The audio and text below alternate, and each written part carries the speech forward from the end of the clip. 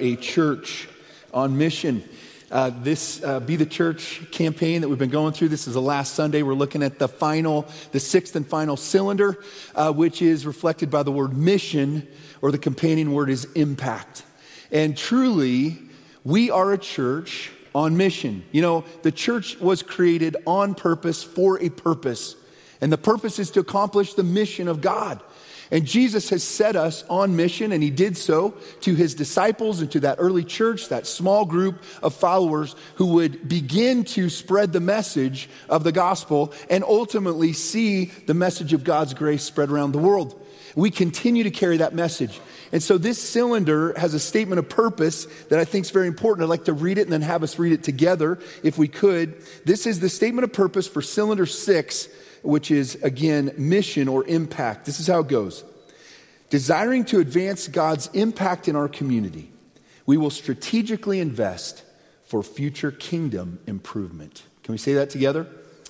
Desiring to advance God's impact in our community, we will strategically invest for future kingdom improvement.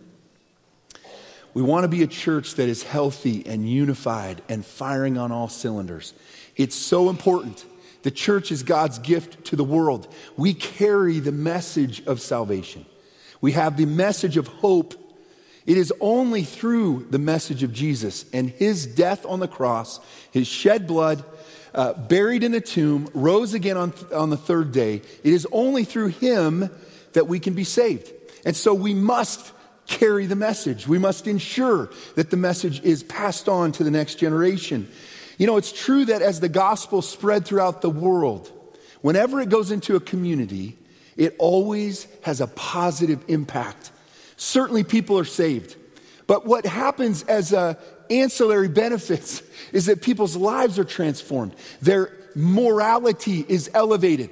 Families are strengthened. The role that men take as leaders in the home, as spiritual leaders, is amplified, right? It's altogether different.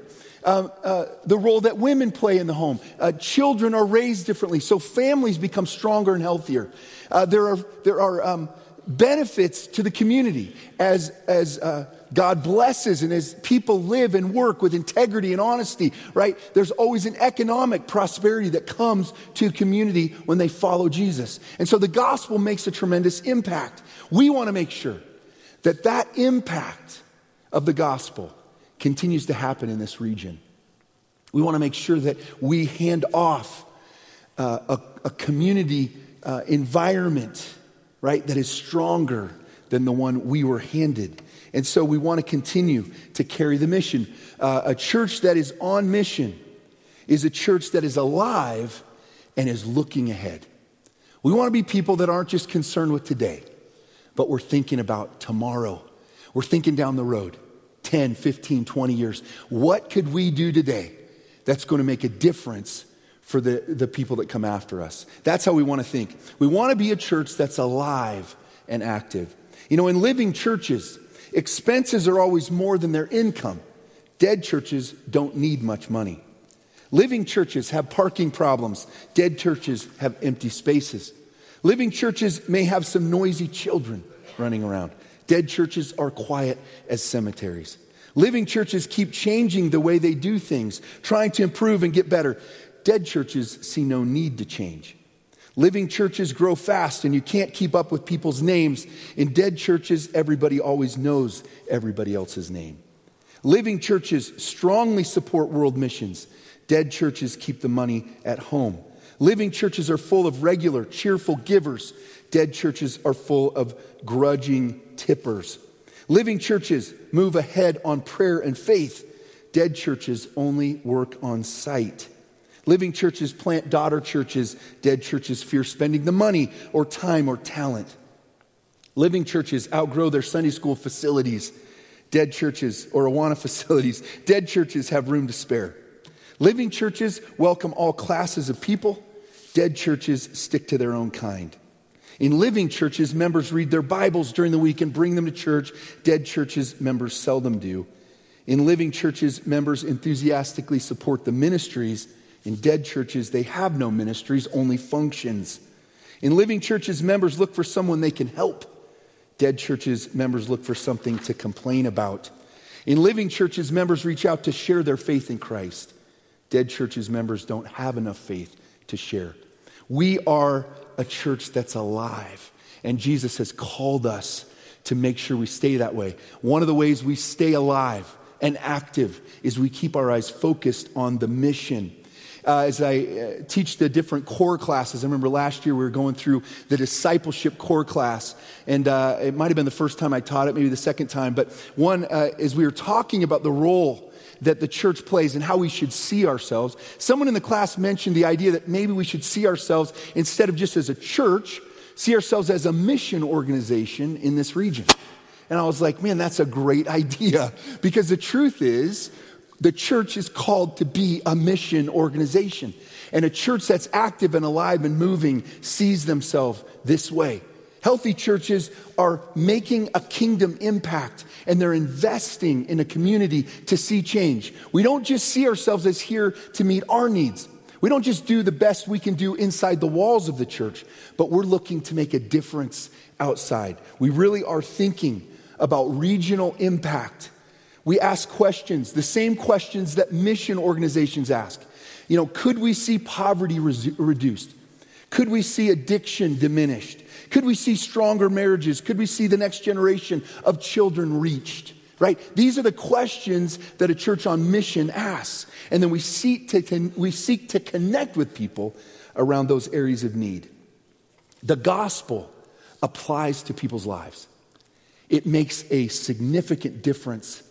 And one of the burdens that I have is to ensure that as a church, we're making this kind of impact. We're thinking about the future, and we're investing strategically to make sure that this community is stronger for the next generation. A missional church is a community building church. We've been called by Jesus. We've been given a mission to make disciples, right? Matthew 28, that famous passage, it's called the Great Commission. And this is how it goes. Jesus speaking to his disciples, Matthew 28, verses 18 through 20.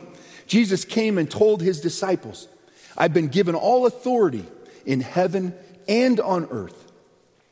Therefore, go and make disciples of all nations, baptizing them in the name of the Father and the Son and the Holy Spirit. Teach these new disciples to obey all the commands I have given you, and be sure of this, I am with you always, even to the end of the age. We've not reached the end of the age yet, right? We're not there yet. Jesus is with us, and he's given us this commission, and he will stand with us, and he will empower us and resource us as we press forward to accomplish this work in our time. In order to be the church Jesus wants us to be, we must be a church on mission. We have a mission that we must work to complete. It is, the mission doesn't end, because with each generation it gets passed on. And so we have a responsibility to continue to carry it forward. And the mission is to make disciples. There's a couple of different passages where Jesus commissioned some of his disciples and sent them out. And Luke chapter 10 is one I want to look at today. Jesus commissioned 72 of his disciples to go out ahead of him and to prepare the way. He's going to follow them by visiting the towns that they go to, and he's going to preach the message of the kingdom of God. And as I said, there's a number of passages. The mission, the specific mission that the disciples are about, it varies. In Matthew chapter 10, Jesus commissions his 12 disciples to go and build the church. Here in Luke 10, he's commissioning disciples to go ahead of him to prepare the way for his preaching. And so the mission might change a little bit, but the instructions he gives are always the same. The tone in which they come, the way in which he tells them to approach the mission. And so Luke chapter 10, starting in verse 1, this is how it goes. The Lord now chose 72 other disciples and sent them ahead in pairs to all the towns and places he planned to visit. These were his instructions to them. First of all, he encourages them and exhorts them to be responsive to the need. Look ahead in Luke 10 in verse 2, the second half of verse 2. It says this, the harvest is great, but the workers are few. So pray to the Lord who is in charge of the harvest. Ask him to send more workers into his fields. Jesus says the harvest is ready. The need is great. You know, the same thing is true in our time. The harvest is ready. The need is great. Jesus says the issue is always going to be a willingness of followers of Jesus to step up and join the harvest. Part of the reason for that is it's a little uncomfortable. It's a little difficult. It requires it requires that we sacrifice to do it. And this is why it can be difficult. There was a missionary in Africa years ago asked if he really liked what he was doing. His response was shocking. He said, "Do I like this work? No, my wife and I do not really like dirt, and we have reasonably refined sensibilities. We don't like climbing into vile huts with the floors covered with goat manure. We don't enjoy that." But he says, "Is a man to do nothing for Christ that he does not like? God pity him if not." Liking or disliking has nothing to do with it. We have orders to go, and so we do. Love constrains us. Being called to the mission is not just being called to do things we enjoy, though God allows us at times to enjoy the work, but we're really called because of Christ's love for us, our love for him, to enter the mission field. And the mission continues. There was a one-legged school teacher years ago from Scotland who went to Hudson Taylor and offered himself for service in China. Hudson Taylor said, "With only one leg, why do you think of going as a missionary?" He said, "I do not see those with two legs going." His name was George Scott. He was accepted into the mission. Listen, so often the mission work, God's work, gets done not by the people that maybe could do it the best. All right? Certainly true of myself. But it's often done, in fact, it's almost always done by people that are willing. They're willing to enter the field. They're willing to respond obediently. And listen, none of us, including myself, do it because we feel the most qualified, the most competent to do the work. That's not what happens. But we get compelled, right? We get compelled by Christ and his call on our lives. That's why we answer the call. And we're all in that same boat, and we must move with that same motivation. Stay responsive. Stay responsive to the call. Secondly, in this passage in Luke, Jesus, as he gives instructions, I think we see in his exhortation this way. He says, expect opposition and difficulty. Expect opposition and difficulty. If you enter God's work, you have a number of enemies that are going to work against you. If you're not prepared for that, you'll get discouraged very quickly and quit. He says to his disciples this, "Now go and remember that I am sending you out as lambs among wolves." I'm sending you out as lambs among wolves. You're going into danger zone. You are lambs as followers of me. I've taught you to love others. I've taught you to care about others, to give to others. I've taught you to be innocent. And you're going into a harsh world where you will be taken advantage of. You will be attacked. You will get hurt in the process of serving me. We are to love others. We are sent to serve others. And as such, we're going to be taken advantage of. The enemy, the devil, who has been working against the cause of Jesus, working against God's creation, people, right? Satan has been working to destroy humanity from the beginning. He continues to do so. And if you sign up to enter the mission field, to enter the commission, to join this church on mission, you're going to be attacked. There's going to be opposition to what you're doing, and it's going to hurt. It's going to hurt, and at times it will come out of left field. It will come from a place you least suspect, but you will be attacked. It's a reality of it, and Jesus encourages his disciples this way. The world system is going to seek to suppress you, tame you, right? The leaders in this world who do not believe in God and are not following him are not going to encourage you to be more outspoken, to be more bold in your witness. You will be encouraged to keep that to yourself. Go into the closet with your faith, right? That's safe. And yet our response is to lovingly continue to press. We are called to be disruptors. We're called to present a message that will not be popular everywhere. So popularity is not our number one aim. We want to be respected, not necessarily popular. And so we press forward with the message that God's given us. And we do it with a sense of grace and integrity. Winston Churchill exemplified integrity and respect in the face of opposition many times. During his last year in office, he attended an official ceremony, and there were two gentlemen behind him, a couple rows back, that began whispering. He said, "That's Winston Churchill. They say he's getting senile. They say he should step aside and leave the running of the nation to more dynamic and capable men."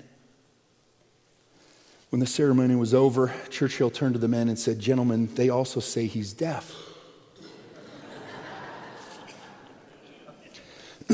Hey, listen, we can be gracious in the face of opposition. You'll be discouraged in the application, in the living out of the message of the gospel that's been placed within you.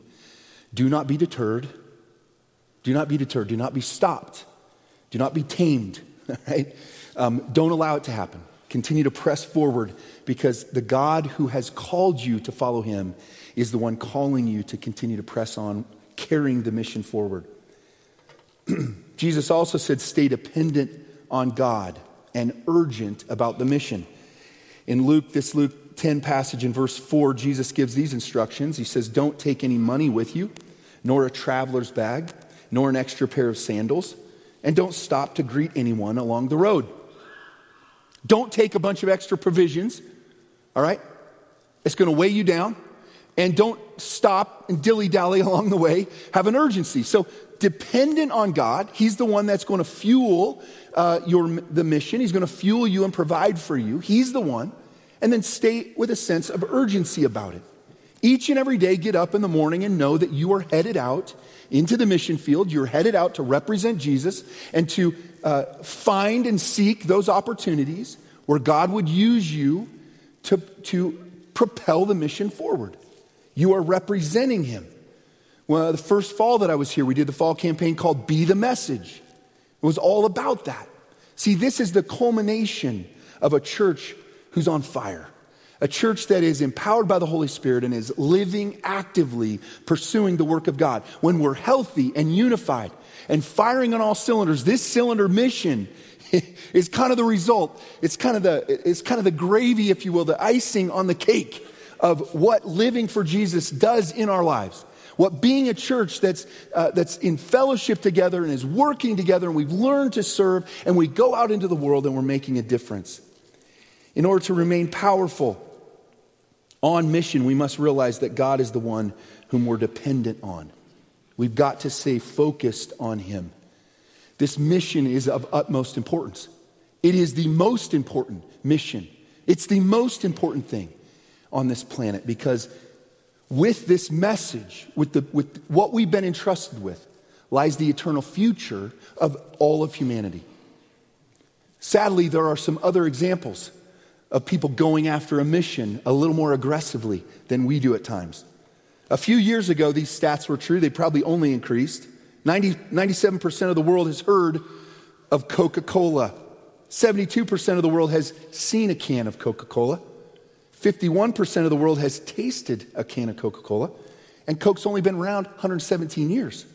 If God had given the task of world evangelization to Coke, they'd probably have it done. Look, yes, we face opposition. I mean, Coke has sugar in it. You know, I get it. But we have a message that's so important, and it's the message of God's grace. It's a message of forgiveness and redemption. And you don't know anybody that doesn't need to hear that. You don't know a person that doesn't need to receive forgiveness from God and be reconciled to the one that created them. A living church that is on mission is a church that is investing. First of all, we're on mission. Second of all, we're investing. We must not think in terms of cost regarding the things we do, but rather in terms of investment.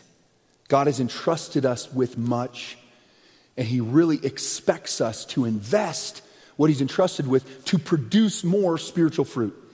That's what God's about.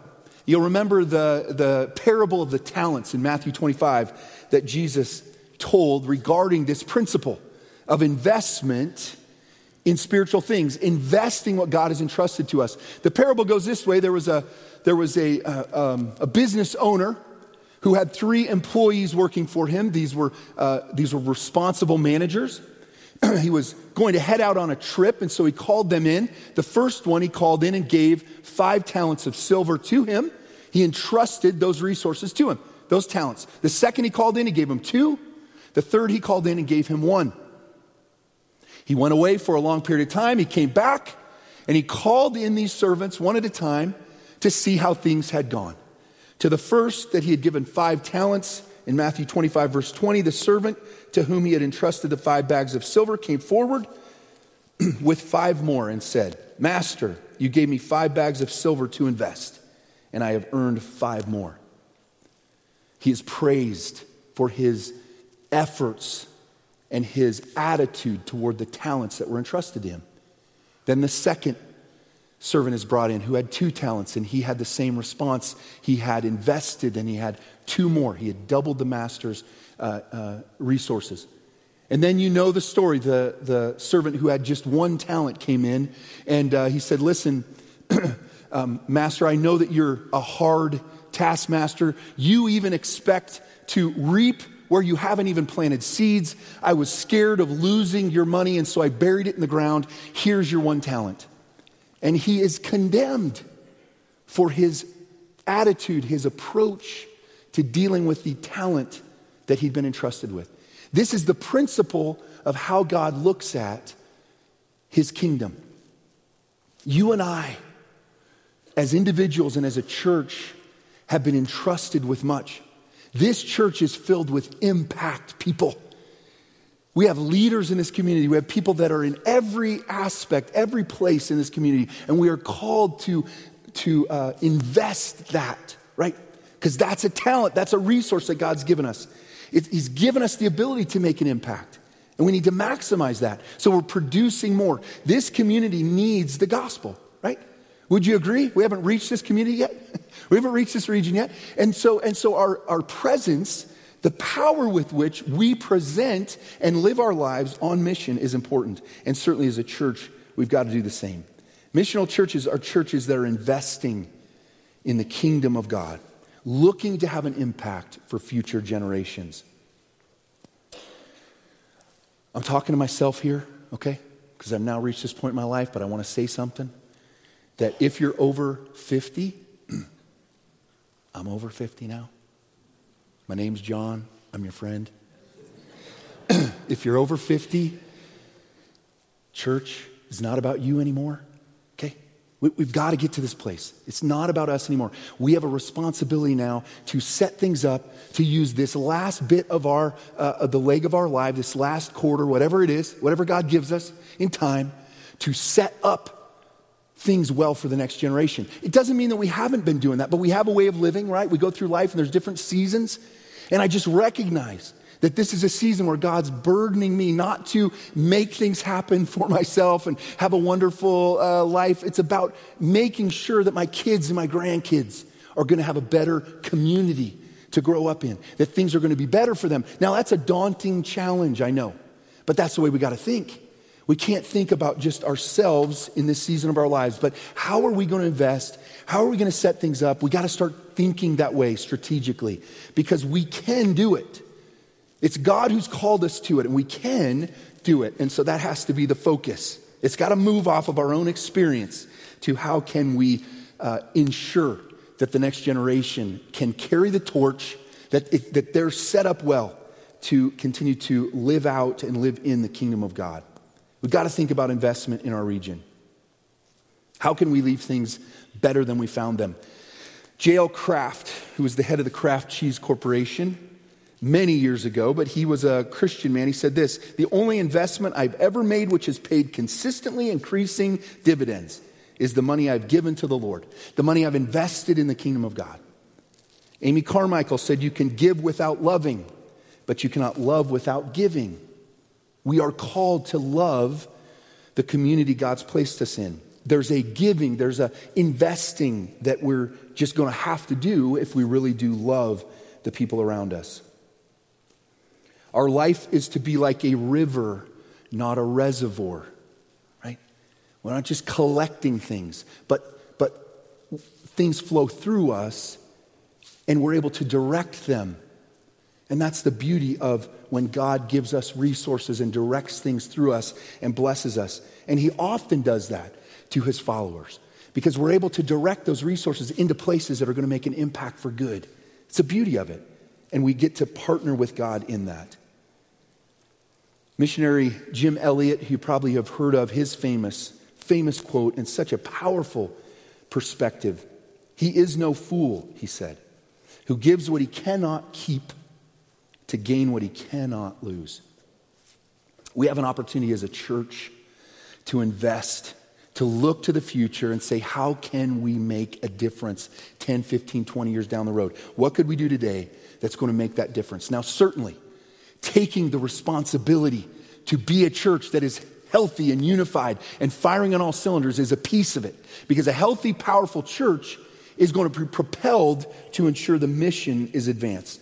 We're going to be able to be used by God to do great things, even greater things than we could ever imagine. I know what I'm capable of. It's not enough. It's not enough. But the good news is that Jesus, who's the head of the church, will do things through us that we're not capable of when we're on point with him. We live in a time of unrest. We live in a difficult time. And the truth is that times of unrest and difficulty can make us concerned. We've been talking about through this. I've talked to us this way through 2020 as we've contemplated and considered the position we should take, the posture we should take. And it's true that times of uncertainty can make us want to protect and sort of pull back a little bit and make sure that we're taken care of and we're ready for uncertainty. And I get that. But the truth is, within the kingdom of God, the work of God, seasons of unrest are simply opportunities that God is providing or allowing where there is an opportunity for us to step forward. And so as a church, it's not a season to step back. It's a season to press forward and to do more and to take more risk and to do more to capitalize on the opportunity. See, the world is shaken, uncertain, and that is the moment for many, the only moments when they'll consider a need for God. We need to make sure that we're ready for opportunities that emerge during this time of upheaval. The last thing that a church that is healthy and unified, firing on all cylinders, that this cylinder mission or impact, a church that is firing on this cylinder and that's healthy and active is a church that is taking responsibility for territory. The North Platte River Valley is certainly larger than this, but includes towns from Torrington down to LaGrange and everything east to Bayard. And we believe, as we have up on this beautiful sign that we have up here, that we believe this is the territory or region that God's given us, and we want to take responsibility for it. We know that it's not all up to us, but we want to take responsibility. People that are following Jesus, that are actively following him, are people that take responsibility. We take responsibility for others. It's a big task. It's a big calling. But it's the legacy of this church. God has positioned this church to have a regional impact. And so we continue with that focus and with that vision. As we end the service today, I want to invite you to come up. It's going to take a little time. It's okay. The worship team's going to play and we're going to worship. But we've got some magnets up here on the tables. And this is a metal, this is a piece of, 1/8-inch metal, Roger? I don't know. It's heavy. That's all I know. Anyway, but we want to come up and place a magnet. I want to call you to come up and place a magnet on the map closest to where you live. The lit up pieces are plastic, so you can't put them on there. You got to put them around those, okay? But we want to take responsibility visually. And we're going to display this, right, out in the lobby in future for us to remember that we're called to take responsibility. We're going to do that as a church.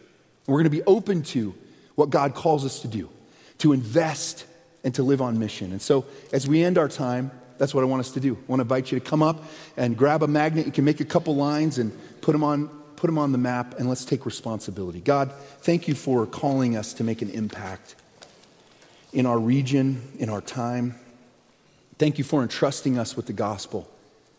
Father, we're really not capable in so many ways. And yet you believe in us and you see in us a people that when we're focused on you, when we're dependent on you, when we have an urgency about what you've called us to, that amazing things can happen, miracles can happen. And Father, we want to call you to move in and through us to change this community, to see many people come to know you as a result of our presence as a church, as a result of all of us taking responsibility for our community. God, we want to be available to you and we want to be on power for you, living on mission. God, would you just continue to awaken in us that call? Help us to respond in obedience out of a love and appreciation that for what you've done for us. So God, we can see the impossible happen. We can leave this region in better shape for the next generation than we found it even. So God, we take responsibility this morning. We're willing to move out and be obedient to you. Would you use us? We pray this in Jesus' name. Amen.